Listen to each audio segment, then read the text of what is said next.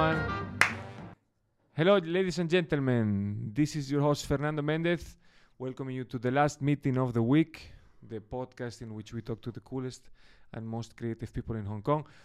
On my left, I have the fantastic Filippo Sebastio, which is, without him, this wouldn't happen as it's happening, and we wouldn't have as much fun as we're having.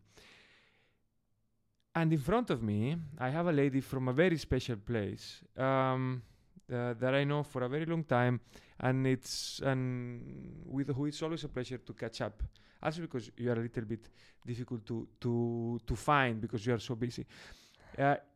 She's actually probably the person from the coolest place I know, and from the place I want to die in. And so before showing her, I just want to make everyone a little bit envious. So can we cut to camera 4, please? There you go. So the question that everyone will ask him or herself is why this person has left this place. Amy Compagne Butler, welcome to the last meeting of the week. Thank you so much. Thank you for having me. Before anything else, what do you think about what we did with this space? Well, it's amazing. We upgraded a little bit, eh? Yeah, it looks really, it's really cool here. Yeah. How was the week? How is the coming back from the holidays been for you?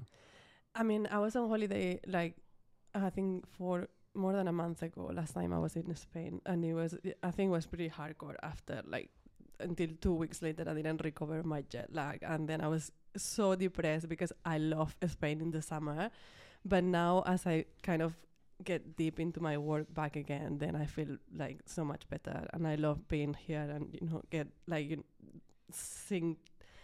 being buried by work is just an amazing feeling.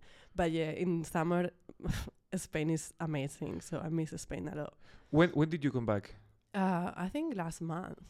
Okay, I have the feeling that in Hong Kong during summer, I did come back also end of July, and it was a little bit depressing. It felt like during COVID Hong Kong. Then I realized that September is not bringing me the same type of feeling. Yeah, it's like things have gone back a little bit to 2018. Yeah. It's like things were like they were when we met. Yeah.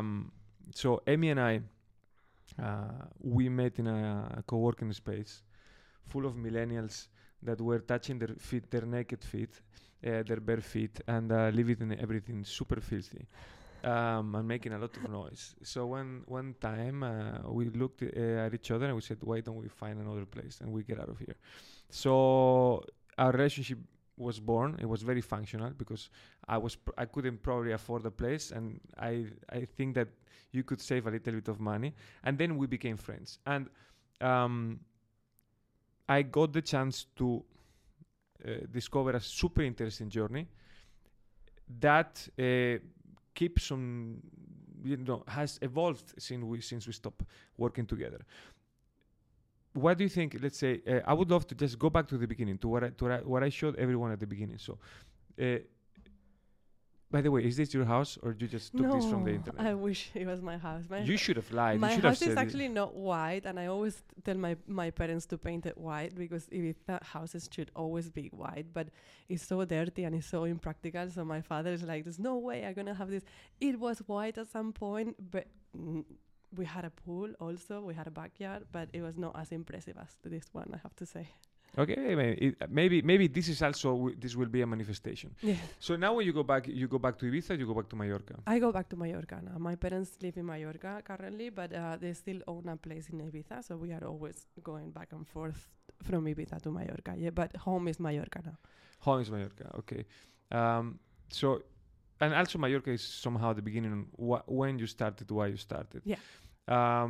I always knew your story since you started working in the kitchen and bathroom company, but I never asked you why you started studying design in the first place. Yeah.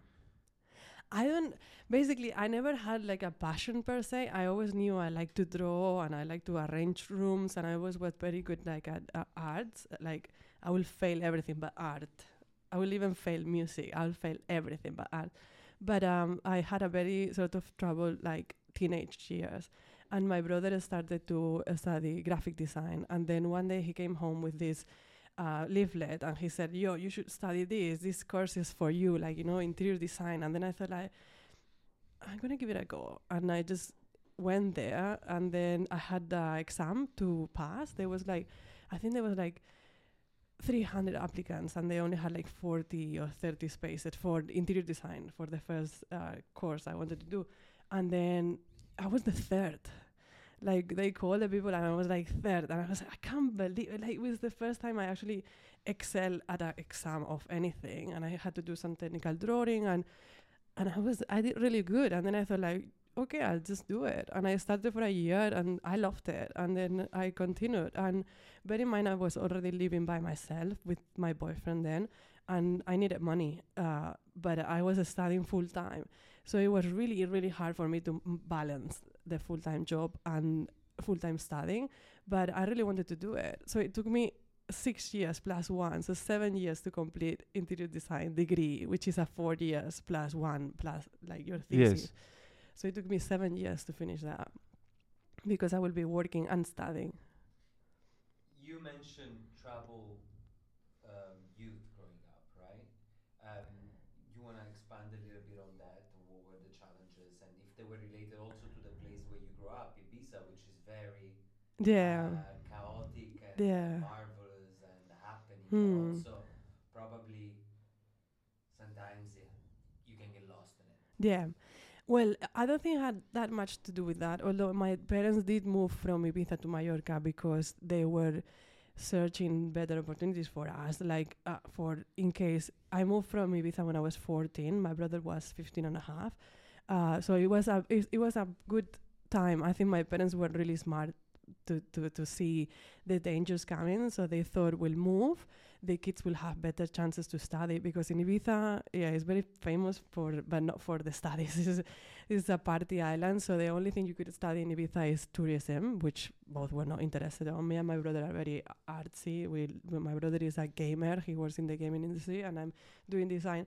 So they wanted us to go to uni and then to have more choices, so they did that for us. I think the fact that we moved when I was like 14 years old, and my brother 15, it was not good because we were like in our like puberty, it was our teenage years, so it was not a good moment to change that drastically. So I think it was an uncomfortable time for us moving, finding new friends where we already had a crew. So it was not that much like party or like danger or drug related, but it was more for like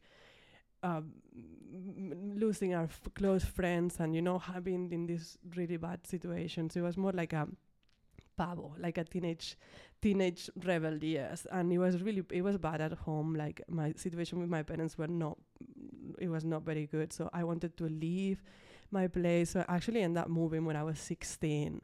So I left my parents' house. I mean, they helped me to, actually, they made me promise to them that I will finish high school and they will help me to find an apartment, and they will help me if they had to help me like financially paying rent or something. But I had to promise them I will finish high school. And then, so I was actually, thank God, I didn't break this promise, because I wanted to be a hairdresser. I thought one day I went home and I was like, I'm going to become a hairdresser. And my mom used to like, you didn't even brush your hair. Come on. It's like, you don't want to become a hairdresser. But, you know, I had this, you know, very troubled years, like, I guess, like more like adolescent, like teenage years. What's your background? Your parents are from Spain as well? Yeah, well, my mom is from UK, she's British, but my father is from Mallorca. So they met, my father finished his career, he's a doctor, so he finished his study in Barcelona, and he moved to Ibiza. He had a job, his first job in Ibiza in Camises Hospital. My mom was a tourist guide. She went to Ibiza in the 80s, 70s, to be a tourist guide. There was a like tourism like bomb at this point. And then they met. My mom used to bring all her drunk all the Brits that got drunk and had, like, you know, pass out, she will bring them to my dad, and that's how they met, because she was the tourist guide bringing all the drunk British, and then my father would be the doctor, like, assisting them. So it was like, yeah, it was love at first sight. Yes, it's incredible to think how we make maybe a big number of bad decisions when we are in the teenage years. Yeah. But then we don't make. Some people make the fatal ones, and some people don't, and then your life totally changes. Yes. So, okay, so now you are an interior designer. Mm-hmm. You finished 7 years later, and at that point, are you already working in design? Yes. You're doing this bathroom and kitchen job. At that point, yeah. So basically, when I was doing my first year of the career, I was working in a cinema, like selling popcorn, like from 3:30 to 11, because that was the only job that I could do, going to class from 8 to 3, and then 3:30 I'll start in the cinema, and then do until 11. So I was like, this is so messed up. I don't want to do. So I thought, if I could get a job doing something related to design, then I can learn and I can make money at the same time. But then in Spain, there wasn't interior designers. Interior design is a profession that is really only known like now. But there was a lot of kitchen and bathroom design shops, or, they used to sell furniture. So I thought, if I can get a job in a kitchen showroom, then I can make money and learn at the same time. So I found this job. So I found this. There was some stores in Mallorca called Modulo, and then I joined. I had an interview at Modulo, and they were I saw an ad first, and they were looking for someone with 3 years experience, with a car, with a degree in interior design, and then don't know what more. Like a lot of things that I didn't have. But I went and I did the interview. And it was this. So the place was owned by two really cool sisters, and then they have inherited the business from their father, and they not only had showrooms, but they also had like a factory. So they used to do manufacturing their kitchen and bathroom cabinets, and then have all the shops. So I was working in the shop, and then, but it was not like only like a designer role, but more like a sales designer. So in Spain, you have to sell it and you have to then design it. So it's like, tú te lo guisas, tú te lo comes. Yeah. So you have to do everything. So I had to capture the client. So from the moment that they will come into the showroom, maybe wanting to buy, but not sure, right? And then I had to capture them and then show them everything, and then sit down with them and then draw the plans, and then potentially get a good lead, and then go to their houses and then measure, and then do all the drawings for production, and then put the kitchen into production. And so I had so many opportunities to learn in this job, because it was like I had to do everything. And then the after sales, so I learned so much. I learned fabrication, I learned from installation, I learned from customer service. So I think actually the sales job is just such a fundamental thing that I did in my career, like learning how to sell. And I use this throughout my entire life. I think sales is one of the most important things that an entrepreneur should do, because you learn so much. Do you think that without this experience, you would have been able to found House of Butler? No. Even if you had, let's say, all the experience in Foster's? No. We're getting ahead of ourselves, but... Yeah. I did so. I'm still, every time I'm still in touch with Marga and Rosario, which own the shop. They're not anymore, but they used to own the shops. And I don't think they understand how grateful I am, because I'm always like, man, if it wasn't for you, but I don't think they understand how grateful I am, because my life will have been so much different if I didn't. And they hustle, like those two hustle like crazy. Like one of them had a baby, and then she went to work like a week later. She's like, I'm not doing this. I'm going back to, they were like this kick-ass like woman that I never actually met in my life, but I look up to them so much, and I'm so grateful to them. Like they actually give me everything, and they made me so confident later to believe that I could do anything, And they were like, they also pushed me. I worked for them 2.5, almost 3 years, but they were like, you go on, you do your stuff. They knew that I was on to do something, and they didn't want to like hold me back.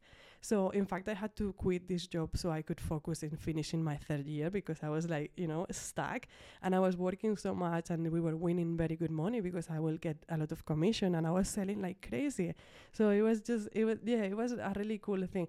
And it's like, I remember when I did the interview with Rosario, and she said to me like, you don't have anything of the things that I need. Like, you know, you don't have experience, you don't have a car, you don't even have a license. I didn't have a driving license. And she said, like, but you have so much, I really want to teach you, and I'm going to test it, like, if it works or not, because you really want this. And I was like, thank you so much. She was, they are great. They are so great. And what is the moment in which, after this experience, you decide that Mallorca is too small for you? I was sitting, I think it was in summer, and I had this apartment. It was actually really cool. I had so much space and a huge terrace. I had everything. I had a car then, and I had money. But so I was sitting there in my living room. I didn't have a TV. And I was thinking, like, I could meet so much people, because although my mom is English, she never spoke English to us because she was trying to learn Spanish at home. So our English was not very good. Like, it was a school English, which was definitely not enough to have a conversation. So I will be like, I was sitting there and thinking, if I could learn English, I could do so much more. I could meet so many people. I could have so many more opportunities, and I could move and do something good. Like, in Spain, I'm not going to do anything with design because, my opportunities were so limited. Bear in mind, this was so long ago. Design was not even a thing. We had to get given, when we finished my degree, we had to get given like a paper that said from the government that said that our studies were valuable as interior designer. Like, it was not in Spain, it was not a thing, interior design. So it was like a very people didn't know really.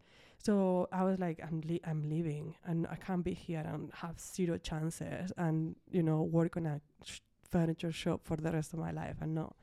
So then is when I moved to. I thought I'm gonna move to UK. Original me, I moved to London. Like, after a month, I just packed and moved to London.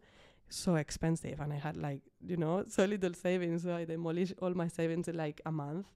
I was living in an apartment with 4-bedroom apartment with 13 Italian guys. 13 guys, and then me and my friend. So it was like 2 girls and then 13 guys. It was a fiesta, and they were all super young. So definitely not the most glamorous beginning in London at all, no. What year is this? I'm not good with the 2000 something, but I think I've been 10 years ago. 2013. Yeah.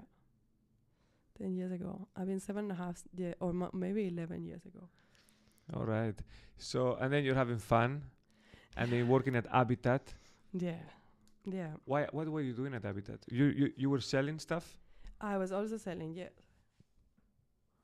Yes, this is Habitat. For whoever doesn't know, Habitat is a very renowned lifestyle type of a shop. I've seen it in the Philippines actually. I don't know in how many countries they are.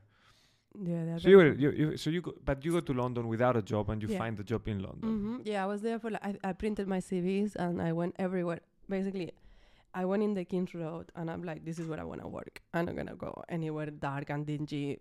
Like, the King's Road is nice, enough rich people around here, nice cafes. I'm just gonna stay here. So I just left my CV in most of the shops in the King's Road. I knew I didn't want to work in a pub, and I didn't want to sell clothes because I don't like clothes. I don't like fashion.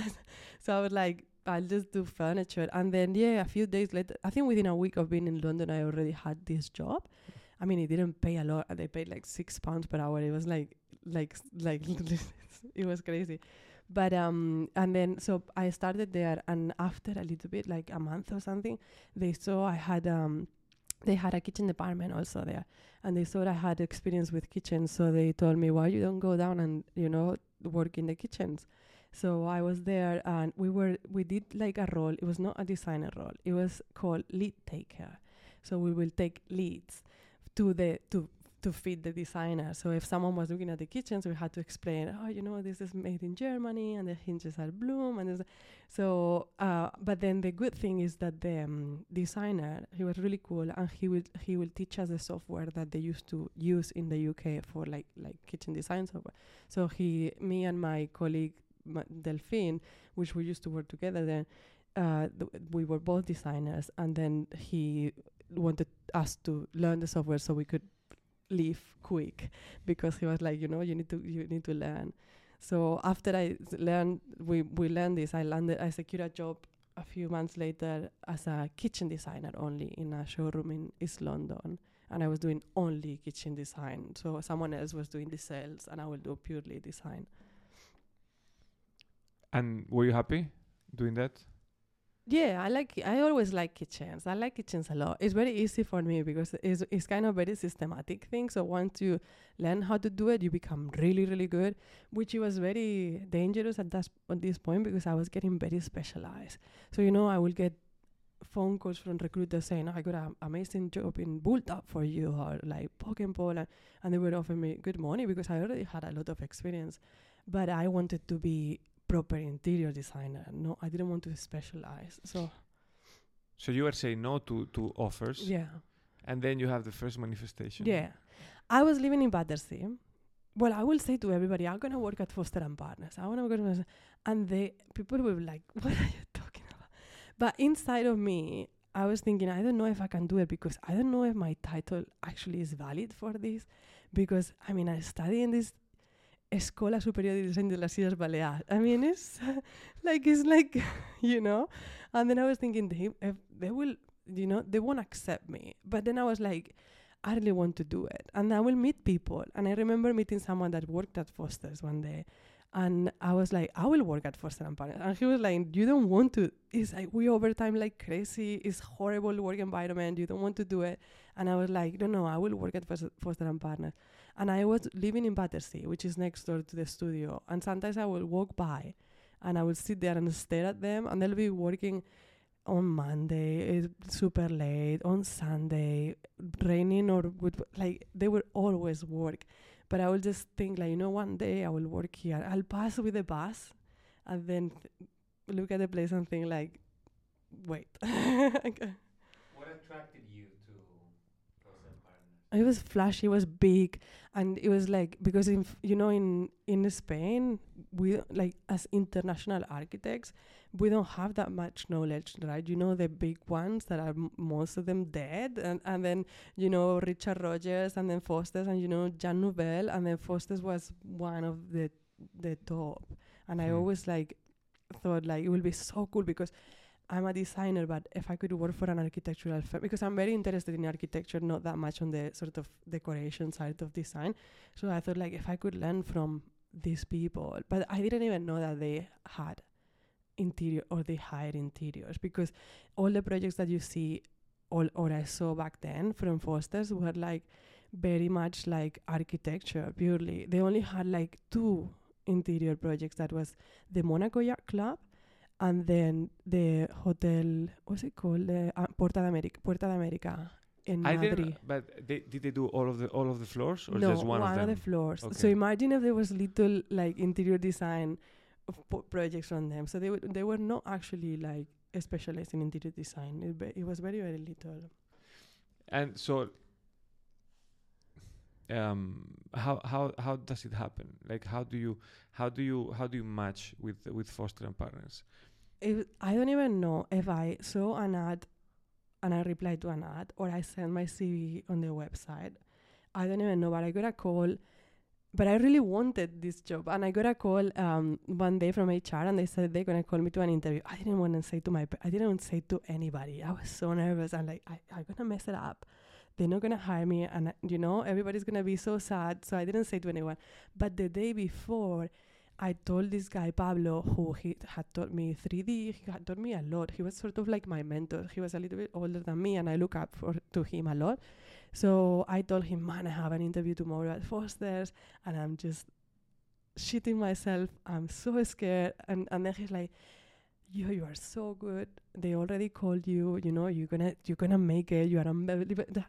He was so supportive, and when I went there, I was just like, it's gonna be fine. They already called me. They're gonna hire me. And I went there, and I had such a good interview. And it was this Italian guy, Stefano, who was really, really nice. And everything went super well. And then, so they were looking at that moment, they were trying to assemble an interior design studio per se. So Foster's has, of course, architecture, they have engineering, they have product design, but they didn't have an interior design group per se. At that moment, they were actually assembling an interior design group. and they were looking for someone that had experience doing kitchens and bathrooms because they did a lot of residential projects. So it was like, you know, it was like perfect for me. Like the stars aligned for me, and then I got the job, and then a good offer, and there I went. And how is it working inside the offices at Patrici? It's really amazing. Because I even remember they have many buildings, right? They call it the campus because they have like 6 or 7 buildings. So they're all scattered around. It's huge. They're like 1,500 people. But I remember I had like we were the interiors group was downstairs in the main building where all the partners sit.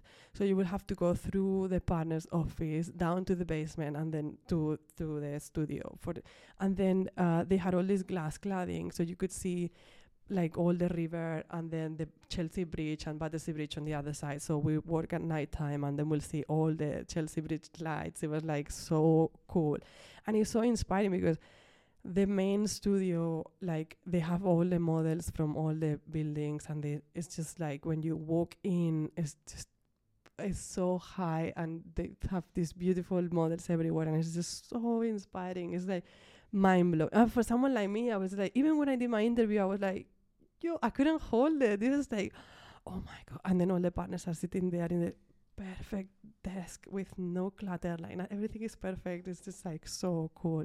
Yeah, it was really it was super inspiring. And then the people that they work there are not mediocre people. Everybody is the best. You sit with someone and you'll have an amazing conversation. Doesn't matter what they do, like acoustic engineer or mechanical engineer, landscape, product. It's like having all the resources at your disposal. At your disposition. That's like everything. Everybody is good. Everybody's good. It's really cool. Is this community a factor in maybe not feeling the stress so much? Because when I asked about how it was working at Foster's, and when you think about big companies, big firms, normally the common denominator is big stress, big expectations. Yeah. You need to bring your A game. But then your only memory, your first memory is how wonderful it was to work there. I think the human brain is amazing, the capacity that we have to only remember the good things, which I think is a very nice characteristic. You don't want to get stuck to the negative. Of course, we overtime a lot, and we didn't get paid for the overtime. Not like with Gen Zs now that want to get paid or they don't want to overtime. No, we work our ass off, literally. We printed. I remember one time putting boards up for a presentation at 3:30 in the morning, and then preparing the entire room with like 100 boards, like A0 size, that we had printed just before. And then putting some plinth width materials, and then because the plinth width materials was 2 centimeters higher than the board, the partner was like, no, you have to take it down and then put everything up for 2 centimeters. And it's like, it's like, yes, it was so stressful, like big deadlines. Like sometimes they will come and say, oh, we need this, and this 100 things. And I will be like, for when? And they will be like, for day after tomorrow. And I'll just like, I'm gonna throw up. Like this type of stress, really stress. We work a lot, but it's like university, right? It's like I think for the people that work there, you feel like it's like uni. It's like it's really rewarding somehow. It's always like, you don't remember the bad things. And of course it was, I was in Hong Kong eating dust literally for 2.5 years.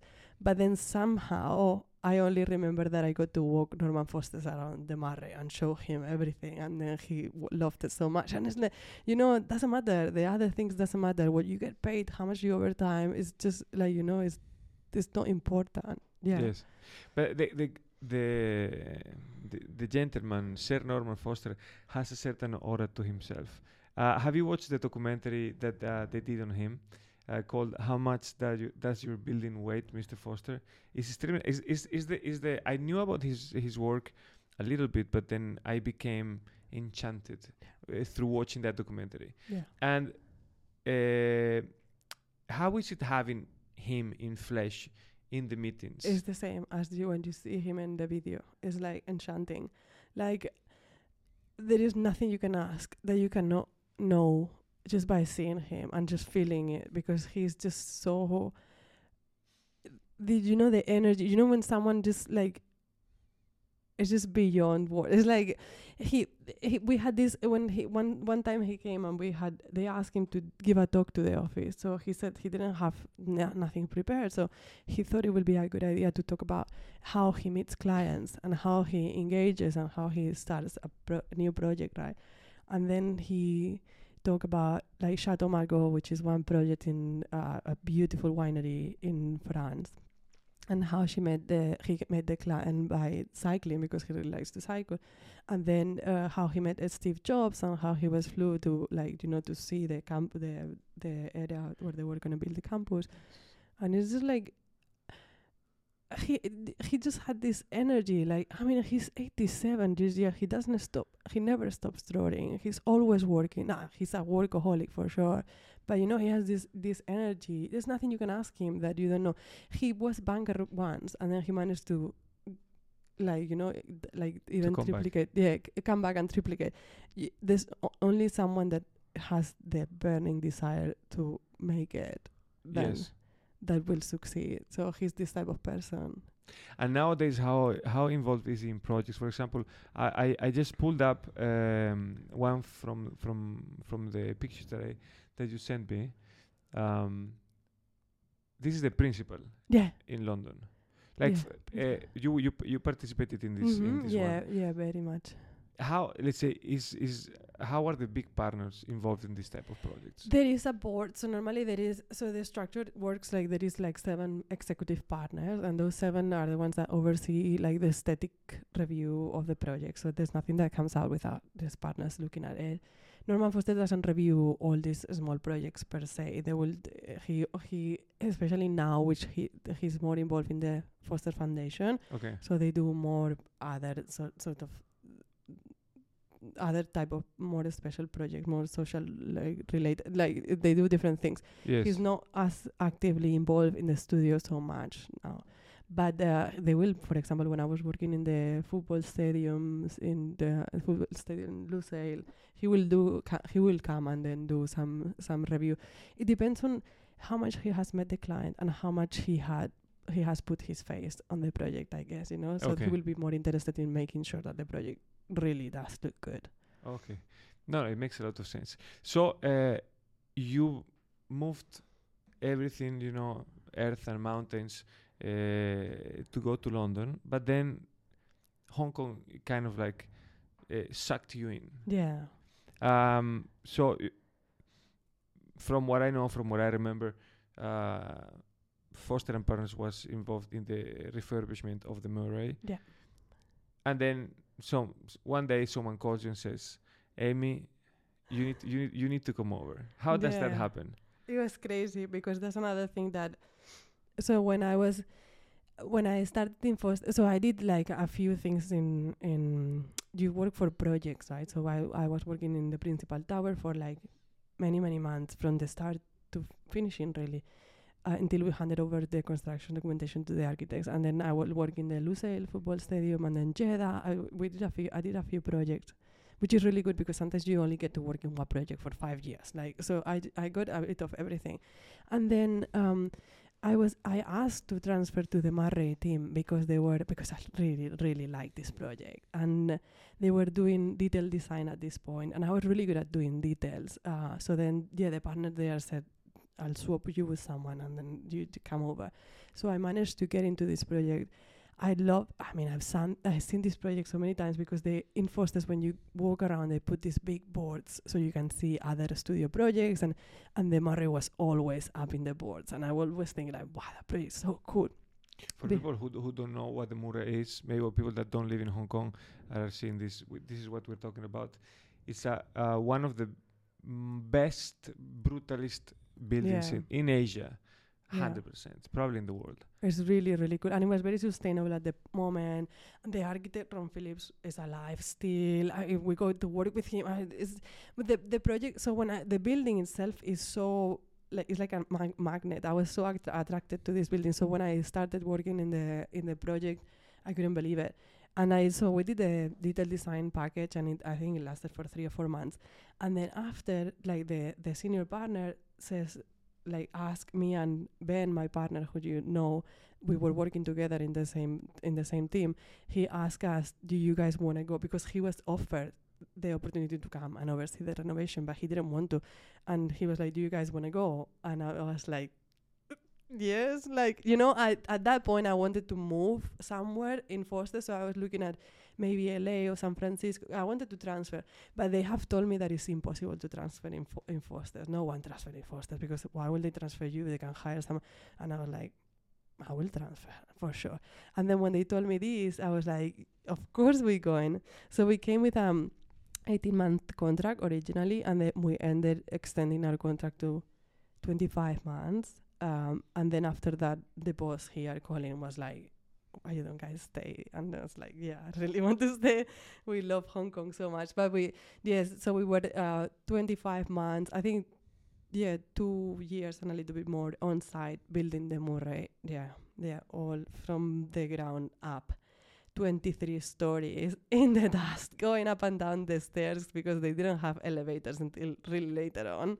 So and that was super cool. Also, such an amazing experience. And how is the process of taking a heritage building from an architect who's alive and rewriting the usage of the building and probably changing the aesthetic? How deep was the renovation?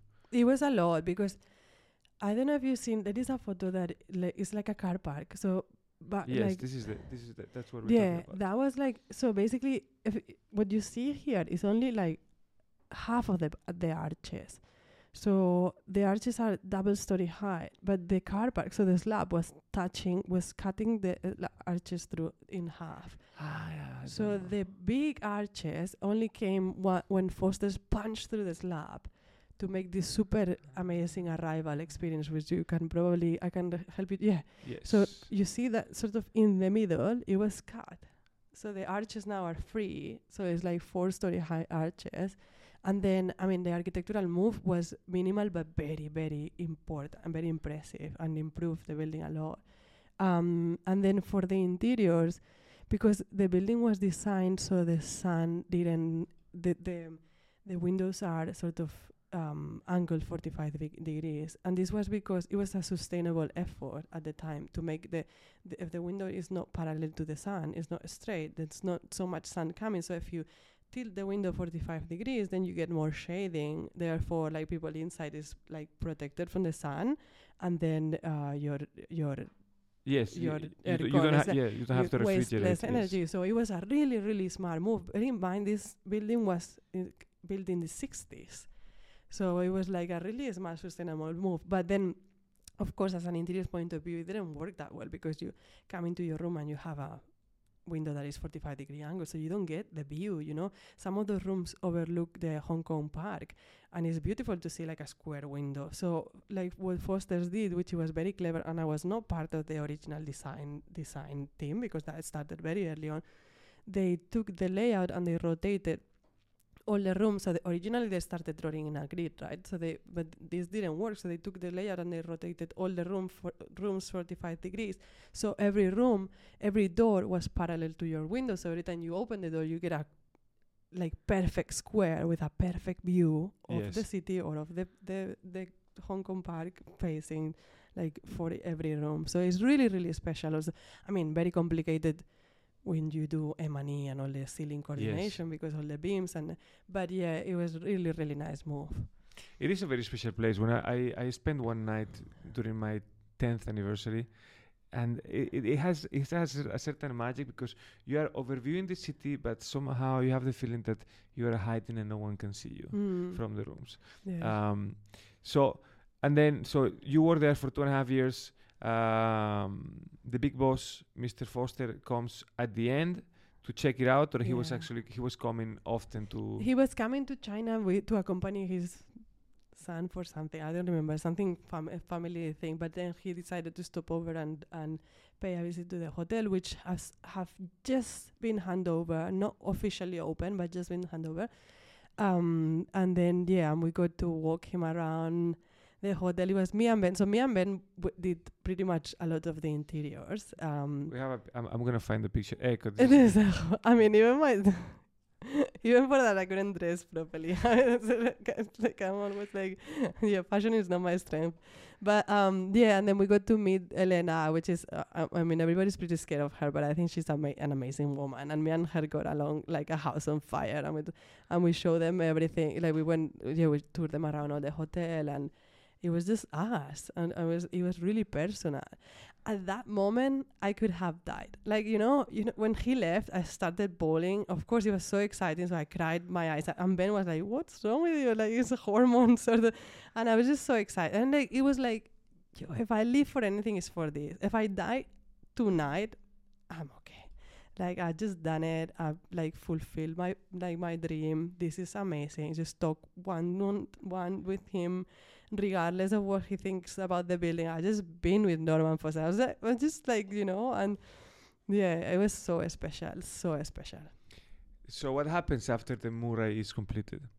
So I work in a few other projects in Foster's. We did like a shopping mall here and there, and I was like, oh, this is boring. I'm not gonna be on site. You know, nothing was cutting it because I just done everything. I just walked Norman Foster and I was like, I don't want to design a shopping mall in Wuhan. Just so then I decided, I was very inspired by all the things that had happened, and I also really wanted to try something out in Hong Kong because everything is so fast. I was like, I can't do anything here. I really wanted to take like creative freedom and then do my own stuff and just do my own stuff.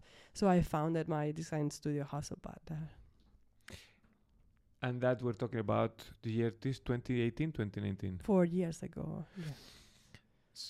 How was the beginning? Did you start the studio already with a client, or you started from zero? I started from zero, but I had a client like pretty much like a week after.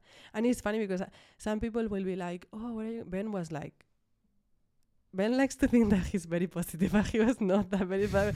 He was like, "Oh, when are you gonna take your clients from? And how are you gonna do? And how are you gonna better?" And I was like, "It's fine. It's gonna be fine. You know." Don't worry about it. Don't bring your negativity to me. Just like, just let it be. It's gonna be fine. And yeah, I pretty much had a first client straight away. Yeah. How do you find him? I don't know. They found me. I don't know, or through someone.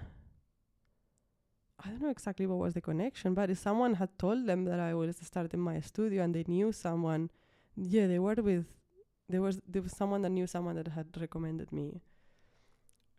And so you get the first client. Yeah, did the first project. How does it feel like being, from a big team to being on your own? Do you feel the cold? Is that moment exhilarating or scary? I think now, because I'm Mrs. Busy, so I try to keep myself busy. If I get deep into thought and I start getting scary about things, then I try to get myself busy and I don't think about it too much. I think now, 4 years later, sometimes it does feel like this is a lot, I miss having a team. I miss talking with work colleagues that are sort of at the same level as me. I don't want to be giving orders. I don't even know something. I don't want to have to explain things. And then it does feel more lonely. And then sometimes if clients don't come in and then you question, am I doing something wrong? Or what is it's very lonely. Yeah, entrepreneurship is lonely, but it's rewarding at the same time. Yeah. How much are you spending now in actually, creating business by going out, networking and designing? What is the ratio? How much time are you spending? 99.5 to 0, not 0.5. I network 0. Like, I don't network. I don't go to events. I'm the worst. I will only go to an event if it's your event or if it's a friend that is asking me to. But I'm really bad, and I should definitely be better at it. Like, I'm super bad at networking. I mean, well, the positive message is that if people come to you, it's because they like your style. And actually,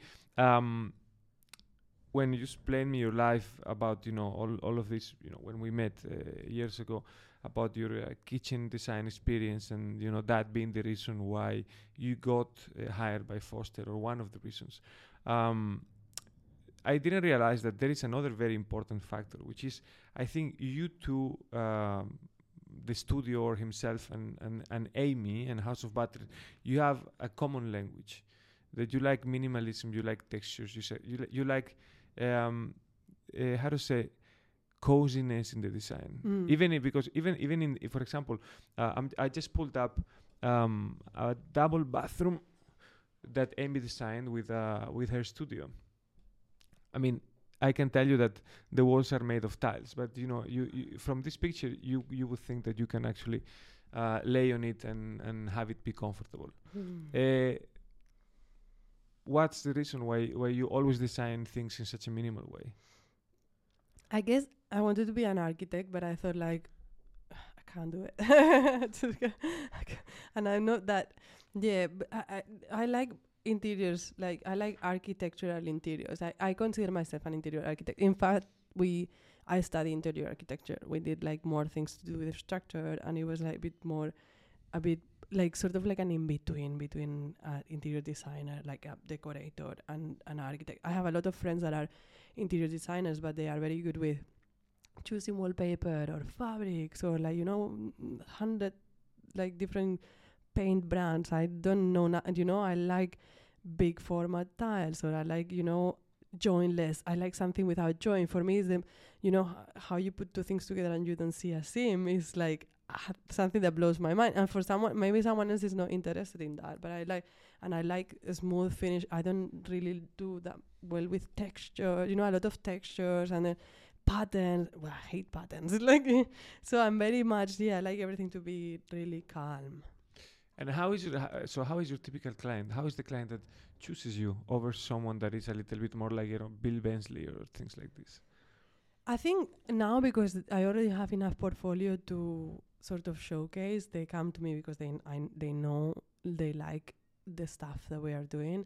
Normally my clients are Hong Kong locals, but are normally educated abroad. So like this project, the client was she studied in the States or spent half of her life in the States, but she's a Hong Kong. They're a family from Hong Kong. So normally, they are more open to European influence, and they like architecture. They don't like clutter that much, and they like a little bit of minimalist style. It's minimalist, but it's not like cold. I wouldn't say. It's always. I always try to keep it cozy, but we have so much going on in life. There's so much. Like, you don't want to come home and see patterns and textures and think that gives you a headache. It's just not. It's not. Yeah, you want to come home to this. Yeah, it's like more zen, right? And then just read your book or have a nice conversation, not just be like distracted with all the things around. There's already so much going on. Yes.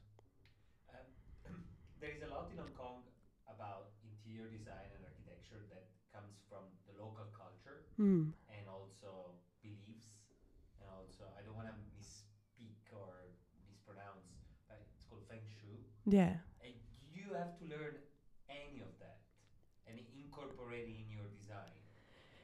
I haven't learned per se, but I do have some clients that are really insistent in bringing a Feng Shui master to check on things. So I don't normally work hand to hand with a Feng Shui master, but normally they will bring them a little bit before, and then the Feng Shui master will go like, oh, you can only put your bed here, or you have to have a wall from here to here. And then sometimes it's very restrictive what we can do because of the building orientation, and they will tell you that the bed needs to be against that wall, and I'm like, I'm out. I can't do this.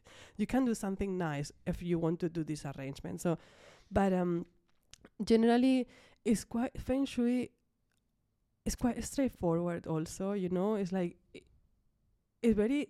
I mean, it's all about the energy, right? And creating clean paths for the energy to flow around. So if you have an entrance and you put a wall in front of so the energy is not going to flow, or you have like a corner. So it's kind of a very common sense thing. I think sometimes these things, I don't know if it's marketing but it sometimes feels that it's more than what it is. Sometimes it is very annoying because they will be like, oh, you have to have like a wall from the, so if you open the door to your apartment, you cannot see outside. So sometimes, of course, the apartments are so small, so the door is here and then there's a window here. But they want you to block because they say the energy will go through the window. Energy equals money in most of the time, so the money will go through the window. So they want you to create some sort of parapet, so you you stop the money going. But sometimes it's impossible in a 50 square meter apartment. You can't do parapets, and like you can't fit your dining room table. So I had a client right now that I was like, we can't do this because then you can't fit your dining room table if you want to do a parapet. So or feng shui or dining room. So sometimes but I do try to be respectful to this because it's like it's inherent, and I also think it's interesting to learn.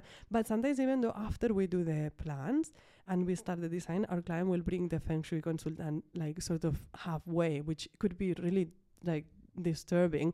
But sometimes the feng shui, they actually even say, oh no, actually this plan works really well because they already have created this cabinet here which helps to block the money, like, you know, the money going out. So it's common sense, I would say. I think I could do a little bit more of feng shui if I had time. I would really definitely like to learn because I think it's something cool that then later you can also apply. But sometimes it's sometimes it's crazy.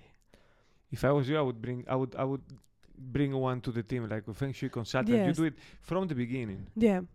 It's very. I think I have thought about it also. Like even to learn a little bit. I really want to. And also, it's only like Hong Kong. If you want a good feng shui consultant, you have to speak Cantonese because the good ones are the old school ones. So you have to speak Cantonese. So I think having like a Wailo that can do a bit of feng shui, it could definitely be marketable. Marketable, and this is something that when I met you, you appeared to me as a purist, but then I discovered that you are actually a very good salesperson, and you have adapted very well into, you know, the content creation sphere, and you have become very active. You said that you don't network, but I think that's a perception that you have for yourself. If you allow me to disagree, I'm going to disagree strongly. You have started doing putting yourself out there, which is actually it requires a lot of work, and I'm sure that will bring a lot of success in the future. Now, looking what you have done in the past, you have established, you have survived. We are post-COVID, so let's say we are here, and we made it. What's next for you? What are meaningful things that you know, make you wake up in the morning, and I know it's not because it's not money. What you know it stimulates you now when it comes to a project? I think one of the things that I always say, like for the studio, like I like to work with, like it's like this tagline, like this motto. Like we design beautiful homes for beautiful people, or beautiful spaces for beautiful people. I like to work with nice people. And in Hong Kong, sometimes it's rare, you know, because a lot of people is very stressed, and they, you know, they have their mates and they think they can mistreat people. And I'm like, no. So I actually always have a sit down with my client before, and I make sure that we get along and they are nice, because I don't want to be stuck doing things with someone that I don't think is nice. So I definitely like to work with good people. And then right now I'm working with Women of Hong Kong in creating the Women's Lounge in Central. So with founder Sarah V, which is an amazing like woman, which is a Filipino, she's a Filipino founder, and she started this network for, you know, just to promote like sisterhood and entrepreneur, to help each other and to promote different businesses, and then she's now started this venue, like she opened this venue, and she reached out to me to help with the interior design. So I think this is the type of network that I like doing, like meaningful network. It's like, okay, I'll help you out to do the space. It gets like, of course it gives me exposure, but it helps me to like utilize my passion or my knowledge in design to actually do something meaningful for someone that is nice, that will ultimately impact in a lot of people's life, because right now the network is 8,000 plus women, Wow. and then it goes on and like every day they have more people joining. So it's like I'm ultimately designing a beautiful space for 8,000 beautiful women, and then for whoever steps on in the future. So this is my type of networking, I will say, like, you know, just go out there and do something that has impact for the community later on. So we're looking at actually the space that you designed for them. That's in Hollywood Road. Yeah, Hollywood, what's it called? Hollywood Commercial House, the building in Okay. the 4th floor. It's very Amy. It's very Sarah V also. Like, I mean, she's so amazing, and you know, to have a network that big, to have power to attract so many. I mean, people. Yeah, I design things, and people pays me for that, but they won't come with me if I tell them to go somewhere. Especially 8,000. You know, it's like it's a lot of. You have to have a lot of energy to move a crowd like that. So I think definitely I admire her a lot. Like, you know, it's like this type of like kick-ass woman, and this network, I am part of a few networks, of course, because of work I have to, but I think this network is especially special because it's women of Hong Kong. It doesn't matter if you are from South Africa or if you are Italian or if you are Spanish, you are a woman of Hong Kong because you consider yourself, well, I consider myself woman of Hong Kong as much as a Spanish woman. So I think, yeah, the network is great, and the space is gonna look great. It's gonna open in 2 weeks. Oh wow. 2 weeks. Can we pay a visit one day? Yeah, Well, of course. Next time you go, send me a message. Of course, yeah. Now the space is aimed to be a safe haven for women, to promote like sisterhood and empowerment, but of course we have a male toilet. No, but I'm just curious about the architecture. Of course, I don't want to mingle into any. I mean, other it's very business. bare, you know. It's like they don't have a lot of founding, but you know, it's gonna look pretty and very comfortable. So yeah, definitely, yeah. I'll tell you when we open. I think there's gonna be like a proper opening party, so I'll let you know. Parties are always good. I have a question for you. With all of this that you're doing, how do you find time? Let's say where did you come up with inspiration? How do you find the time to actually put in motion the kitchen business? Because that's something very, let's say, innovative and revolutionary in Hong Kong. Yeah, I don't know really. I just I basically, you know, before I mentioned like I was working in the kitchen department in Habitat with my friend Delphine. So then she became my best mate, and then Delphine now she lives in New York. She has a baby, and but we always said, oh, one day we will have our own kitchen business. Like we dream of doing that, and then so through my design studio, I've been working with a lot of suppliers, Italian suppliers, Spanish, from everywhere, importing stuff. The only trick about importing goods is to have a good forwarder, reliable forwarder, which I've gone through a lot. But and then to have a good system, to implement a good system. Once you have this, then it's like everything is easy. The thing about kitchens is that people don't know how. Well, the thing about Hong Kong is that, or you pay China stuff that is like cheap and the quality is bad. Not saying all the stuff from China is bad, but 85% is. And then or you get imported products that are super expensive because people is here marking up things like 1,000 times. This is crazy. The markups is ridiculous. Or so you have option A, which is cheap and bad quality, or option B, which is European quality, which in Europe is not that extreme, but it is normal. European quality, but paying like gold price is crazy. So I thought, like, you know what? There is we can do this like much easier. So through the studio, I work with these suppliers. So I'm working with Cesar to import kitchens. I was using these kitchens for my own interior projects. So I thought I'll just do a separate studio, kitchen design studio only. And then I will help not only B2C, so direct clients that are working with other designers to do kitchen projects, but also architects or other interior design studios can outsource this to us because it's our expertise. Because I can sleep, I can design kitchens while I sleep. It's so easy for me. But for some so for some people it's really technical. They don't know what to do. They don't know how many amps, how much voltage does one haven't have, like, you know, those things that I can do like literally in my coffee break. Yeah. Yes. So now we have assembled. Of course, I cannot sell you a kitchen or sell an architect a kitchen and then don't give support, because it's a special product. It needs to be done properly. So what we created a system. So now we have a specialized design team, we have a specialist installation team, we have counter installation, and then we do the appliances also through all the suppliers from Siemens or Miele. We have accounts with all the authorized dealers in Hong Kong, so we can offer the full package. So not only like to a person like you, like someone else can buy, or like a design studio or to Foster's. But the idea was that we don't only do beautiful things in our projects, but we can actually extend our tentacles to other projects and then also help other people to make things beautiful too. Like, not saying that our kitchens are more beautiful than others, but yes, but you say that. You have to say that. But they are. They are. Kitchen are such an important part of our life, especially in Europe, right? Where you have spaces where you can actually cook with a lot of space, and they are very intimate and cozy and meaningful for us. We can think about our kitchens at home. What is a happy kitchen for you?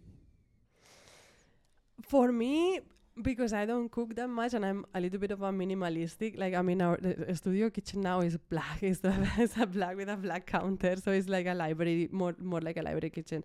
But I think a happy kitchen is like a big island, so a big like surface where everybody can gather around, where they can have drinks, where there's like sitting area, like good area for conversation, and it's probably concealed. Like, you know, everything, all the clutter is sort of hidden away, and it can kind of disappear if you have someone coming over.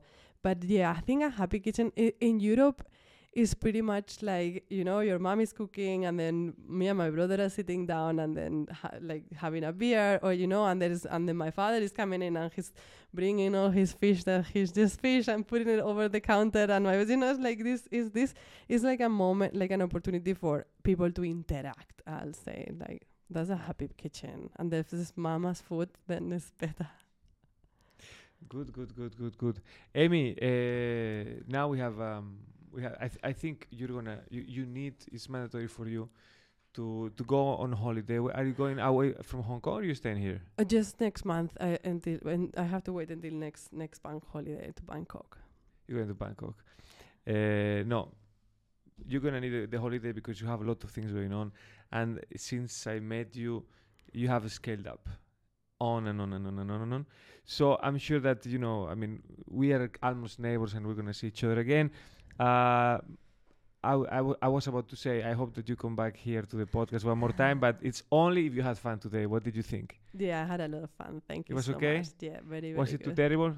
It was actually, it was very easy. I'm going to keep talking. It's not difficult. It's actually better than the other time we met, because the posture is easier. You are kind of relaxed. We have a fantastic director in the persona of Filippo. Thank you, Amy, very much. I love this podcast because it gave me a chance to hang out with you. That it was well overdue, and now we have to organize a dinner with Ben and Kate and everyone. People, by the way, so if you want to get a nice kitchen quality where you can have all of the nice dynamics in your home, you need to go to cucinahk.com, and they have a system that will allow you to have the best possible at the least possible price. I didn't say that at the beginning because I'm a terrible podcast host, but for the ones who made it to the end, we have a sponsor called the Wine Not. That's winenot.com.hk, and it's giving everyone that checks out with the code LASTMEET, LASTMEET, an extra 5% discount. And the prices are so low already. So everyone should stack up for the Mid-Autumn Festival. Happy weekend, everyone. Thank you, Amy. Thank you so much. Thank you, Filippo. All the best to you. Nice. Ciao, ciao.